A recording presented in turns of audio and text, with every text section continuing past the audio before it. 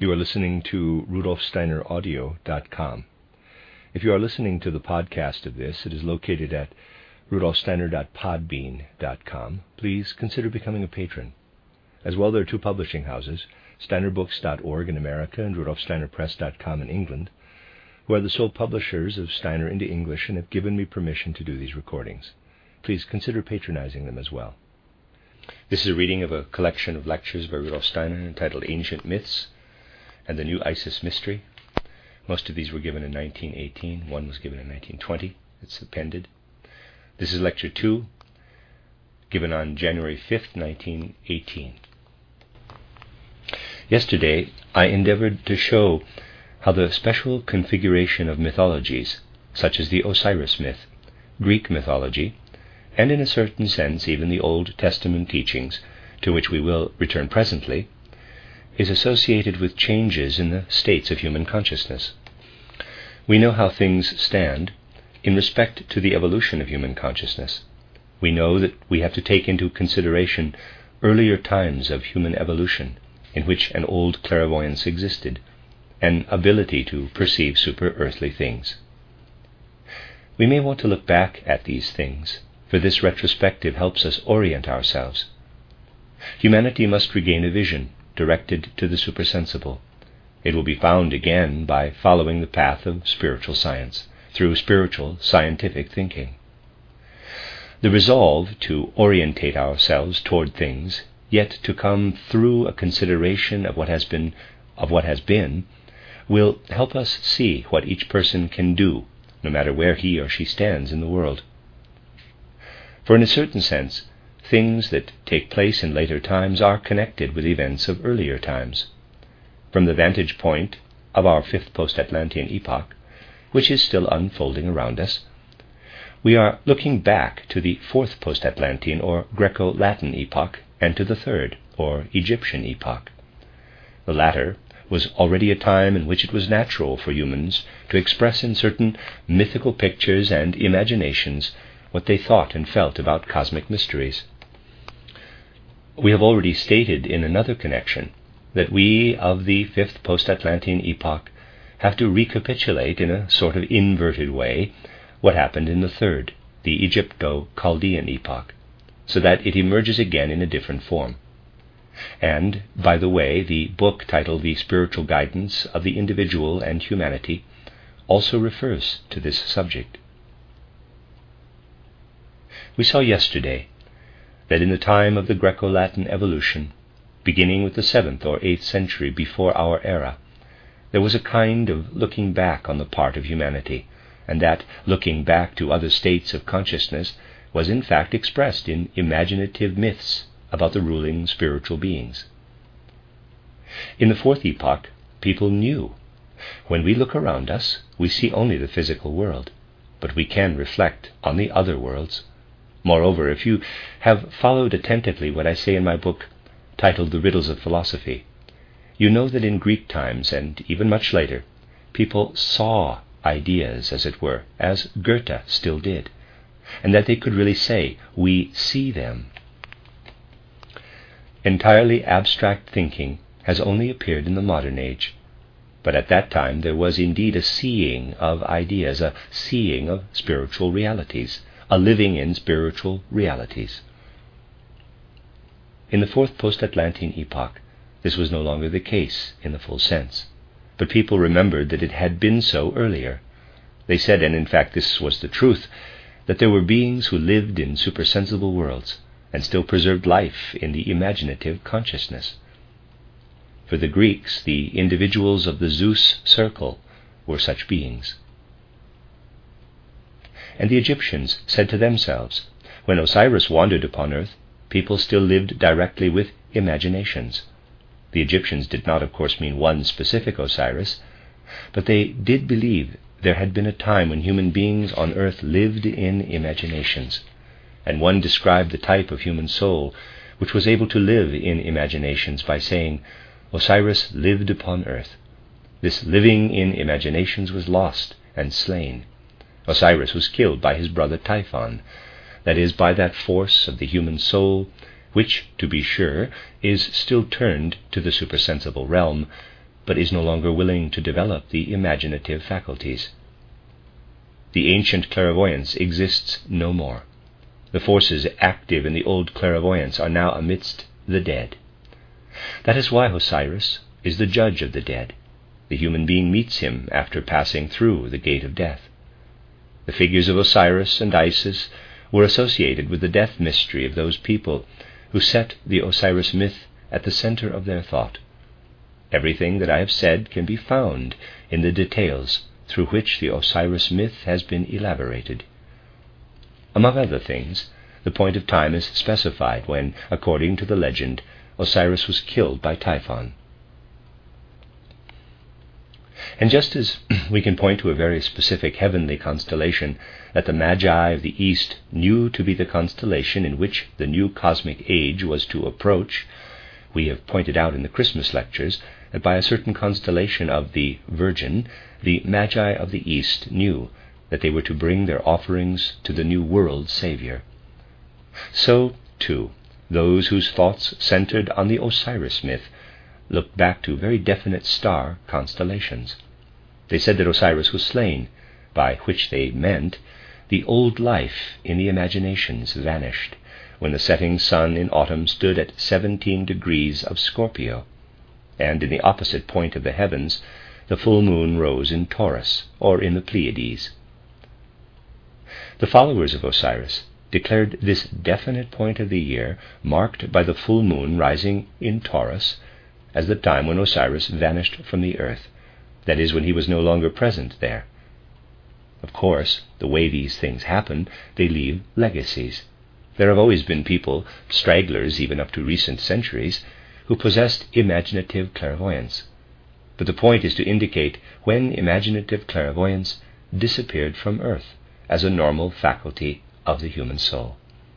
And people were aware that in the age when imaginative clairvoyance prevailed on earth, conditions were quite different from what they were later. And this too was plainly indicated in the Osiris-Isis myth. But these are precisely the things for which the commentators of the Isis and Osiris myth show so little understanding. As you know, it is said that when Isis discovered that her husband Osiris had been slain, she departed on a search for the dead body. She found it at last at Byblos in Phoenicia, and brought the corpse from Phoenicia back to Egypt. Such a myth expresses a deep wisdom, a wisdom about human physiology. What were the conditions like during the time of Osiris? During this time there was not yet a script of the kind that was developed later. What prevailed in Egypt during the age of Osiris was picture writing, and it was considered sacred. And how actually was picture writing brought about? It was brought about by taking the most important signs, not from animal or other earthly forms, but from the star constellations, in fact from the things clairvoyants saw in the star constellations. To make a comparison with something that has been in our minds lately, I might say, you have heard how Olaf Astason, in the, quote, dream of Olaf Astason, unquote, experiences the spirit snake, the spirit dog, and the spirit bull. He describes what he feels about them. Imagine such pictures, but in a far more perfect form, as signs. These signs, then, are images of imaginations. Signs like the signs of the earliest writing were held to be holy. In ancient times, cosmic wisdom was contained in such signs, wisdom which was at the same time a wisdom of the celestial sky, inasmuch as people read the cosmic mysteries in the star script, as only the dead can do now. The gift of possessing a writing which is really a reproduction of imaginations belonged to humanity only at a certain period of time, and then vanished. And the ancients knew that this imaginative way of writing existed in the age of Osiris. Together with the dying away of the old life of the world in imaginations, the ancient picture script disappeared, and what has become the abstract script arose. This no longer expresses mysteries, but gradually, since it has become abstract, has come to express only the sense world, becoming the ordinary alphabet script. Just as in those ancient times Osiris was looked upon as the hero, the divine hero of the imaginative script, so Typhon, his brother and opponent, was the hero of the abstract alphabetic script that evolved from it. This is also indicated profoundly in the Osiris-Isis myth. Isis must travel to Phoenicia to find the corpse of Osiris, that is, to find the picture script transformed into letter script.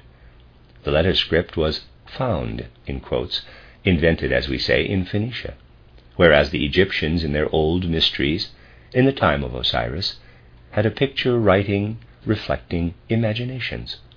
The abstract script had now come from Phoenicia back to Egypt. Thus the transition from the old concrete conception in the imaginative script to the newer concept in the abstract script also found an expression in the Osiris-Isis myth.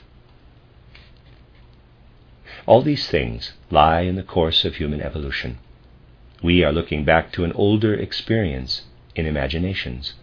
Real physiological wisdom is in fact expressed in the myths. Thinking gradually passed over to abstractions, not immediately to the quite empty abstractions of today, but to the somewhat fuller abstractions of about the 6th and 5th centuries BC. For example, in the work of Thales, whose name is generally placed at the beginning of the history of philosophy. You can look it up in my title, Riddles of Philosophy. You can see from this that humanity has to look back to earlier evolutionary periods from the vantage point of very different soul conditions. To be sure, certain modern secret societies know about these entirely different conditions, but they hold that such things should still be kept under lock and key. That is not true for the present day, although it is a little dangerous to talk about these things past a certain point. Up to that point, however, it is not just a case of should. These things must be spoken of today, because the knowledge of ancient conditions of human consciousness helps us orient ourselves for what is to develop as the new consciousness. If we have the knowledge of what once existed, it can help us bring about the necessary new conditions for evolution, although they are of an entirely different kind from those required earlier. These days, you find that boys go through a change of voice at puberty. As we know, it is the expression of an organic process, which occurs differently in the female sex, and which, to outward appearances, makes greater inroads into the female human being, since the process reaches more directly into the physical body. But that is not true. The influence on boys is just as strong, though it lies in a different sphere, so to say, and comes to external physical expression only in the change of voice. This attainment of maturity by the human being is, and in fact has been ever since Osiris died for the outer world, almost entirely a physical process. When Osiris lived, it was not merely a physical process, but a soul process as well. The boy of 14 or 15 years, as you know, we have already spoken of other experiences at the time of puberty, experienced not only that his voice changed, that which presently only enters presses into the region of the voice, extending from the sexual essences of the organism in those ancient times, also affected directly the thoughts, the conceptual world of the young boy. We must deal with such things truthfully. The voice apparatus is simply pervaded with the sexual essences of the organism. Today the voice breaks or mutates. In those days the thoughts mutated too, since it was still the ancient imaginative time. In those times the young boy, before the age of puberty, had certain imaginations. It was a living process, and all knew that the child up to 9 or 10 years of age had imaginations. Imaginations of spiritual events in the atmosphere. To this day there are still slight remains of this in almost every child of a tender age, only people pay no attention to it or talk the children out of it as being foolish nonsense. Spiritual events are taking place around us, in the air, all the time. The air is not only what physical science describes, but the locus of spiritual events. These spiritual events, essentially events of the etheric world, were perceived by children in full imaginations up to the time of puberty. And when puberty arrived, not only for the voice but also for the life of concepts, human beings felt something in themselves.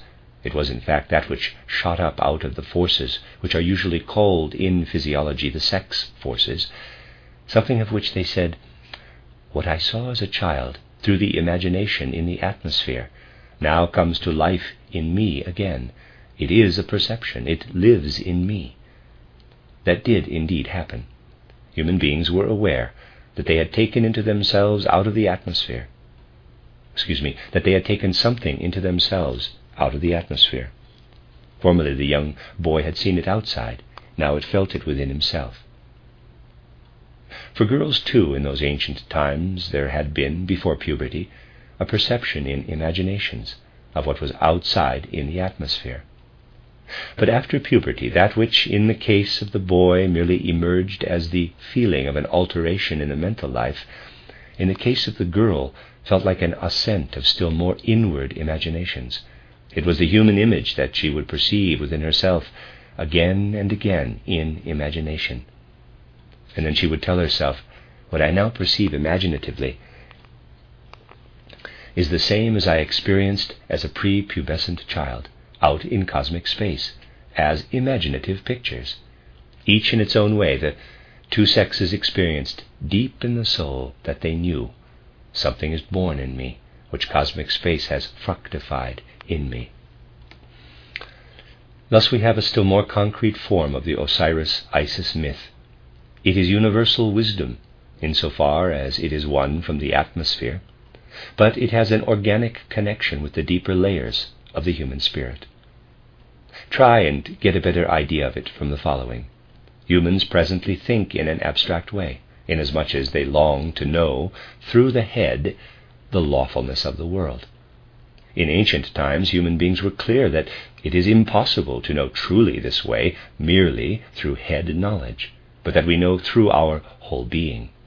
We know what goes on outside in space, what goes on etherically, by first perceiving it, as it were, externally, and then after puberty, picturing or feeling it inwardly. How then do you perceive today with the abstract perception that you have? You discover something which you see with the senses, then you think it over afterward. The two steps follow each other in rapid succession. With the mysteries through which human beings in ancient times penetrated into the laws of the atmosphere as represented in imaginations, it was a different matter. Throughout childhood, up to puberty, humans perceived, they only perceived. Later in life, they worked it over inwardly.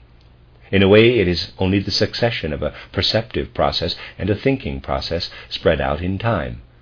Whereas today, when to observe abstractly and when to reflect, when to form abstract concepts, is left to the individual's own discretion. What we now crowd into a few moments regarding the outer physical world used to be spread over the whole life. To perceive, to conceive, was something which humans, in their relation to the world, thought of as spread out over the whole of human life between birth and death. Up to the age of puberty, they perceived certain things. Afterward, they reflected upon them. This is the way it used to be. But now think, people said to themselves, this perceiving and reflecting are connected in a certain way with the day, with the rising and setting sun. With the rising sun, one wakes, gets up, begins to perceive and to think. With the setting sun, this ceases, since one lies down to sleep. Thus people connected perceiving and thinking with the day, and what was spread out over the course of life between birth and death, they brought into connection with more widely extended cosmic events in the heavens. Just as my thinking and perceiving depends on the sun, on the ordinary rising and setting of the sun, in the same way, whatever humans develop in the way of perceptions and thoughts depends on larger, far-flung star constellations that reappear after centuries, after millennia. And just as in the past people connected ordinary perception and thinking with the day, with sunrise and sunset, indeed as people do today, though they don't think so, and even may believe they go by the clock. So they connected matters concerning more comprehensive cosmic mysteries with the other star constellations, with the other events in the heavens. You see, a deep logic, a deep wisdom lies in these things. Superficialities like Dupuy's explanations will not let us get at the facts. But something else too is bound up with it. These ancient peoples, and we could speak of others besides the Egyptians and the Greeks, knew that the more inward-lying forces of human nature are connected with what comes to expression in celestial happenings, in the constellations. That decadence which is expressed in current attitudes to the sex problem, and the most current attitude is the most decadent of all, was totally foreign to those ancient peoples. For them it was something very different. They had the feeling that when the voice broke, the thoughts broke too. And when these things happened, the sexual essences were suffused throughout the human being. It was their deep conviction that the divine was then pouring itself forth in the human being. Hence we find in all old religious rituals, things which these days are viewed only in a prurient sense. The sexual symbols, the so-called sexual symbols, phallic symbols, point thus to this connection between the atmosphere with its air events and the human processes of knowledge, which take place during the whole of human life, between birth and death. Through my eye, through my ear, said these people, I am connected with what is brought by the day. Through the deeper, more inward-lying forces, I am connected with something quite different, with the secrets of the air, which, however, are perceived only in imaginative experience. And this imaginative experience in its concrete form I have described for you with reference to these early times. The Old Testament conception of these matters was different, inasmuch as it put doctrine in the place of actual experience. The Egyptian of the Osiris age, especially of the earlier Osiris age, said, "The true human being only enters me with puberty, for I then take in what formerly I saw in imaginations. The air transmits to me the true human being." In the doctrine of the Old Testament, this was transformed into the following conception. The Elohim, or Yahweh, have breathed into the human being the living breath, Odem, the air. Here the essence was lifted out of the direct living experience and became doctrine, theory. This was necessary, for, and this is the meaning of the Old Testament, only so could human beings be led from that symbiosis with the outer world, in which an inner connection still existed between the human microcosm and the macrocosm, the world, to their further evolution, of which I will speak later. As the connection gradually vanished, it became necessary to fall back on just such a doctrine as the Old Testament. But now came the time of the death of Osiris, and therewith the time too in which, while one thing became finer, the other thing, as it were, became coarser. How is that to be understood? Well, you can imagine it thus. Reverting to the old Osiris time, the human being before puberty saw or felt the light imaginations in the outer air. I am talking only of the male sex here. Up to the time of puberty, the boy saw the light imaginations in the air, in his environment.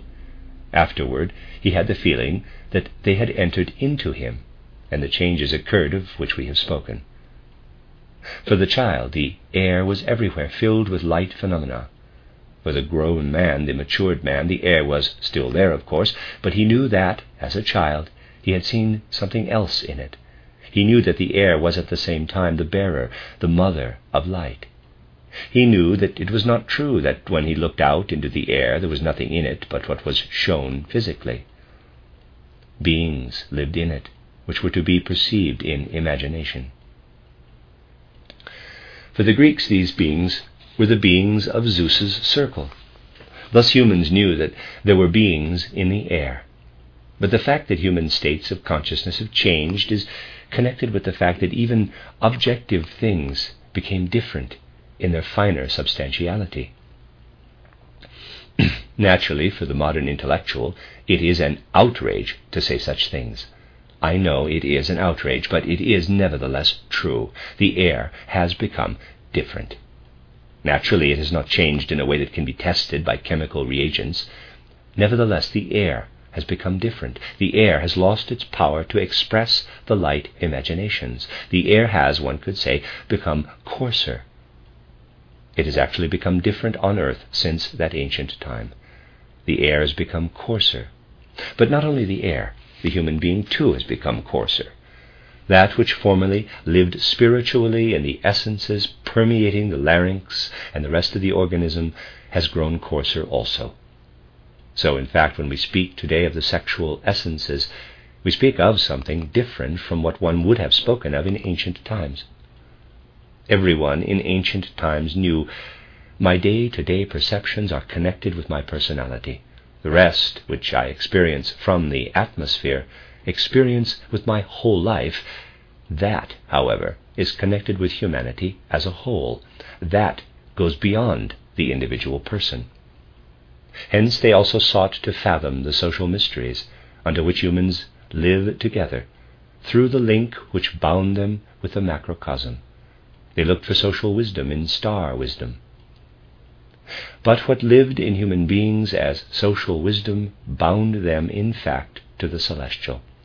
This was expressed in the most commonplace concepts. A human couple, before the death of Osiris, would never have felt anything other than that they had received a child from heaven. That was a living consciousness, and it corresponded also with truth.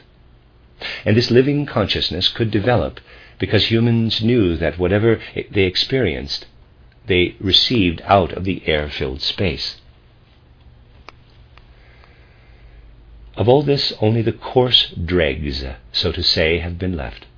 Just as in the air, only the coarse sediment of those vigorous forces of the air that previously revealed themselves in imaginations remains, so in the human being, only the coarse dregs are left behind.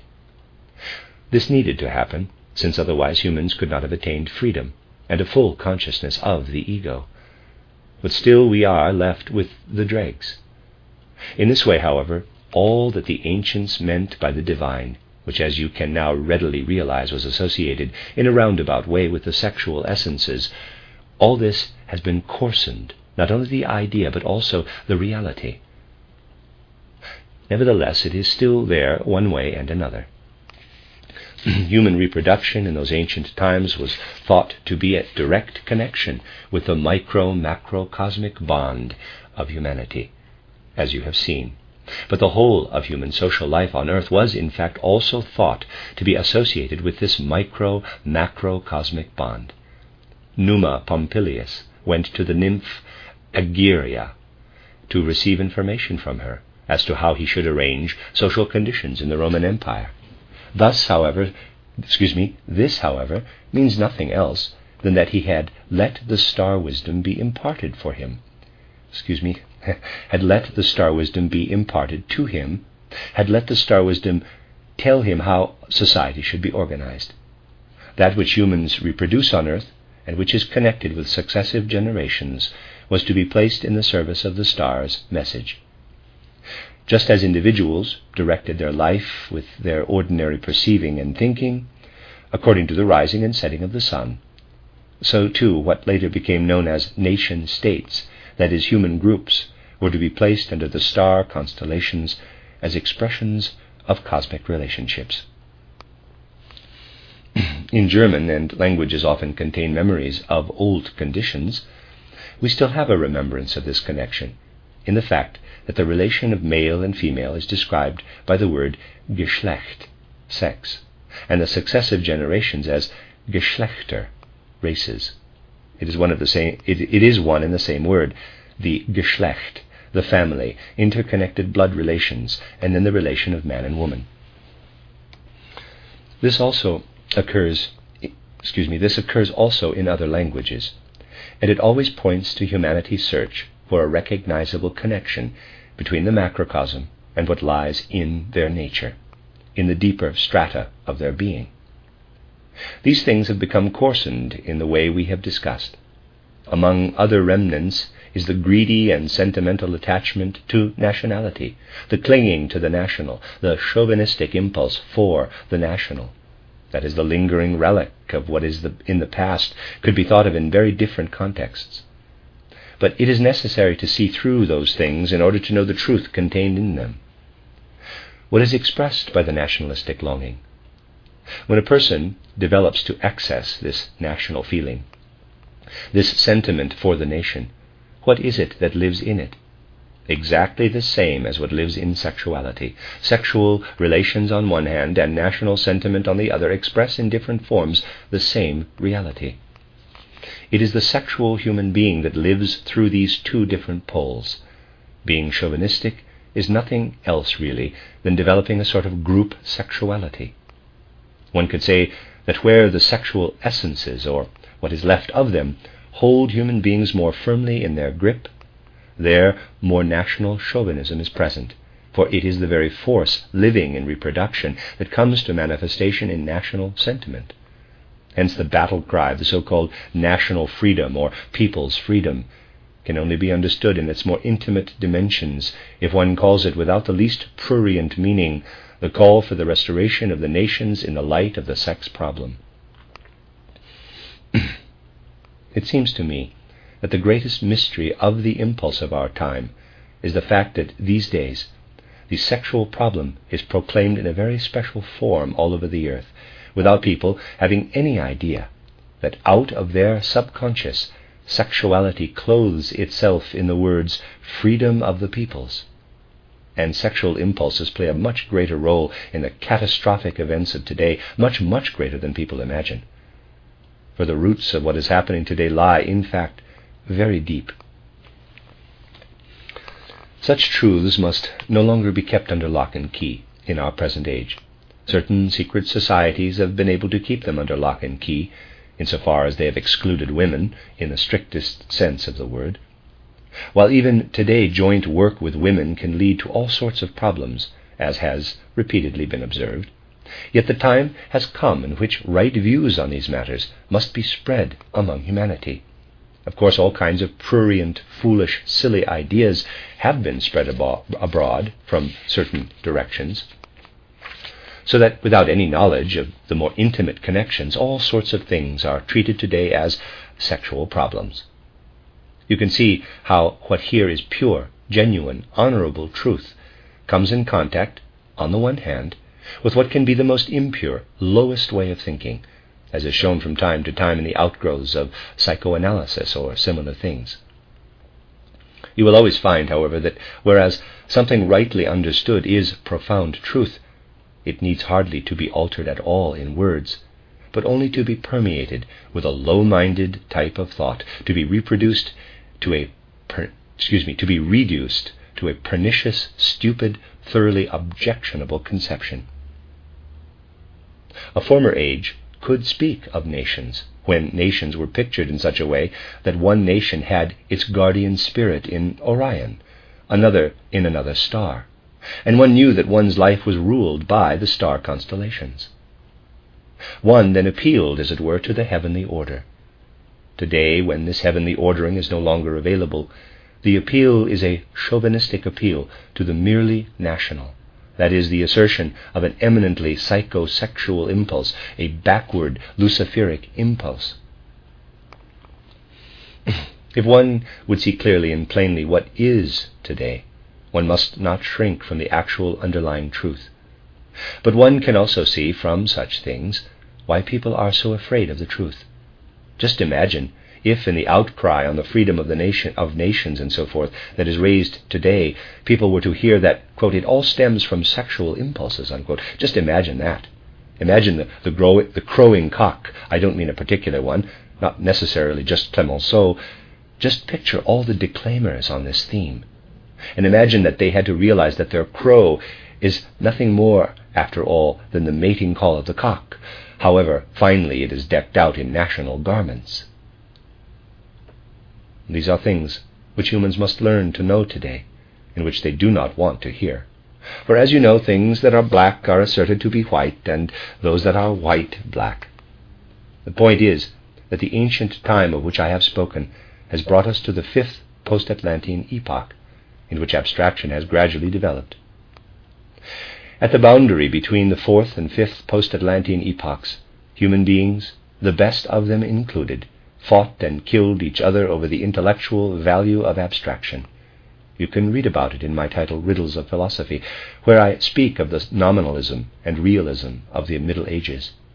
Abstraction had grown to such a pitch that people asked themselves, when I form a concept, has that any significance for the things outside, or is it only a name in my head? Today people no longer reflect on such things. Of what interest is it to people to know that human beings tormented themselves in the Middle Ages, when the abstractive power of thought was felt about what role the so-called universals, the general ideas, play in the world? That one wrestled and strove about what role abstractions play. Nowadays no one thinks about this anymore. People have already become used to abstractions. No one strives to get beyond the abstract impulse, but on the contrary, only to get thoroughly within it. The conflict over universals ultimately came to the point where it was said, universals, general ideas, exist at first as specific ideas in God. Those are universals ante rem, when the ideas are in the objects. Universals in rem, and then the ideas are in our mind, our soul. Universals post rem. That was an expedient, a way to find one's proper stand on the question. Are human beings connected with reality when they think, when they only think ideas? Something of how in ancient times human beings had been connected with reality could still be felt. In the past, when human beings reached maturity, they thought over, as it were, what as children they had formerly perceived. Only then did they know that the true human being had entered. So, in the Middle Ages, one had to struggle desperately over the universals, over whether, when one thinks, something of reality is still left in one's thought, or whether thought is entirely divorced from reality and has nothing to do with it. Since that time, people have grown accustomed to take the universals, the abstractions, as abstractions, and are more or less completely cut off from reality in their consciousness.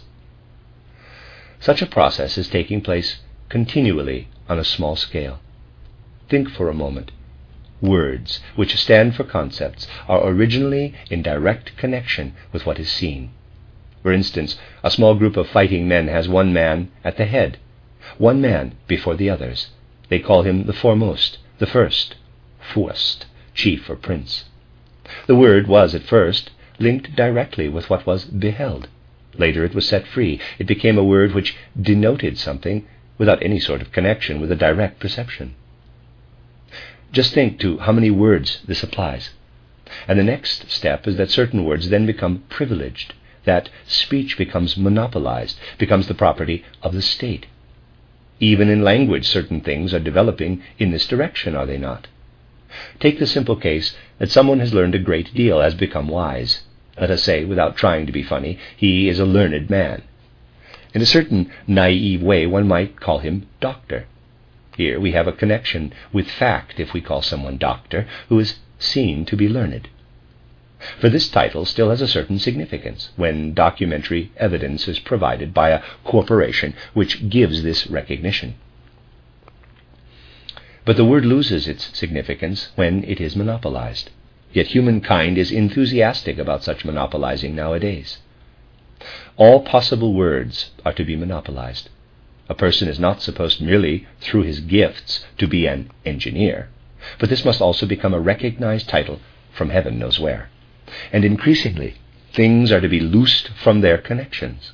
This is a small example of the abstraction process, but it is accomplished wholesale with momentous effects. A family has a father. What is the connection between the pater, who is the father of the family, and the pater, who is a priest? I wanted to bring this tearing loose of what is contained in the word forward, because it illustrates the abstraction process taking place in humanity. In the case of ideas, it is much more mischievous than in language. People often make use of concepts without having the least idea of their connection with what is perceived. And when, occasionally, people search for the real observation behind the word, the results can be comical, frightfully comical. Just observe, there are whole libraries today about the sign of the cross, which is really a universal sign spread over the earth, over the world. Most amusing is all the learnedness applied to it. Then there's a picture of a cross, then below that, this sign is traced back to this. There's a picture of a cross in a circle. That was supposed to have been the cross of former times. Sometimes writers trace that further back by saying that only the parts have been left, the swastika and so on. Yet, what has been written about it is frightfully clever, quite immensely clever, the way cleverness has been applied. I do not wish at all to go in for detailed criticism, but to tell the truth, cleverness is not enough. It should be obvious that the sign of the cross means nothing else than that the human being takes its stand, stretches out its arms, and then is the cross. From above downward goes a stream of existence that binds the person with the macrocosm, and through the outstretched hands too. And so the cross is the sign for the human being. And when you find distinguishing marks of the Assyrian kings or of the Egyptian kings, medallions for instance, then they are medallions with the cross sign. And similarly with two other signs, the cross on the medallion is one sign that ancient kings wore. The star is in the sign is generally made in such a way that one does not immediately recognize the pentagram in it, or it may even be a hexagram, but that is not the point. Really clever people have said, that is the sun, that is the cross, that is the moon, that is the star. But the deeper meaning lies precisely in the fact that the human being, the microcosm, is compounded of sun and moon. You see, from this ordinary cross, how the concept has been separated from the real object. The direct perception is this. The sign is this, the human being in the form of a cross. People today know so little of how to connect the object with the sign that, as I have said, an immensely clever literature has come into existence to find out how this sign is connected with what it wants to express. And so one could write fancy articles about the most commonplace words without discovering how these things, these words, are connected with the realities. Humanity had to go through the period of abstractions. We know that today we are no longer in the sign of Aries, in which the sun stood at the beginning of spring, when the transition took place from the old imaginative time, of which echoes still lingered, to the age of abstractions. We have entered the age of Pisces. A special characteristic of this age is that the human being receives the force for abstract ideas out of the macrocosm. Today, this force is given to humanity from the macrocosm. But in the meantime, humans do not know how to reunite the abstract ideas with reality. They must be reunited. I started this lecture by saying that in this fifth post-Atlantean epoch, there must be a kind of recapitulation of the time in the Egyptian Chaldean epoch, when people looked back to the ancient Osiris age, when imaginations existed. The reverse, as it were, must take place. Humans must find their way back to the imaginations, or put differently, Osiris must become alive again. We must find ways and means to bring Osiris to life. I have spoken very concretely in these studies by saying that we must find forms of experience which are common to the dead and the living. Since Osiris was slain, he has been with the dead. He will remain with the dead, but he will have to come again among the living when concerns arise that are common to the dead and the living for the social life of human beings. This brings us to the fact that people must understand something which is of the utmost necessity for our time to understand. How will Osiris be revived? How can Osiris come to new life? How do human beings approach life and experience again in the imaginative consciousness? We will speak tomorrow of how Osiris is to rise again, and how the resurrection is to be brought about. Tomorrow's subject, then, will be the imaginative consciousness. The end of Lecture 2.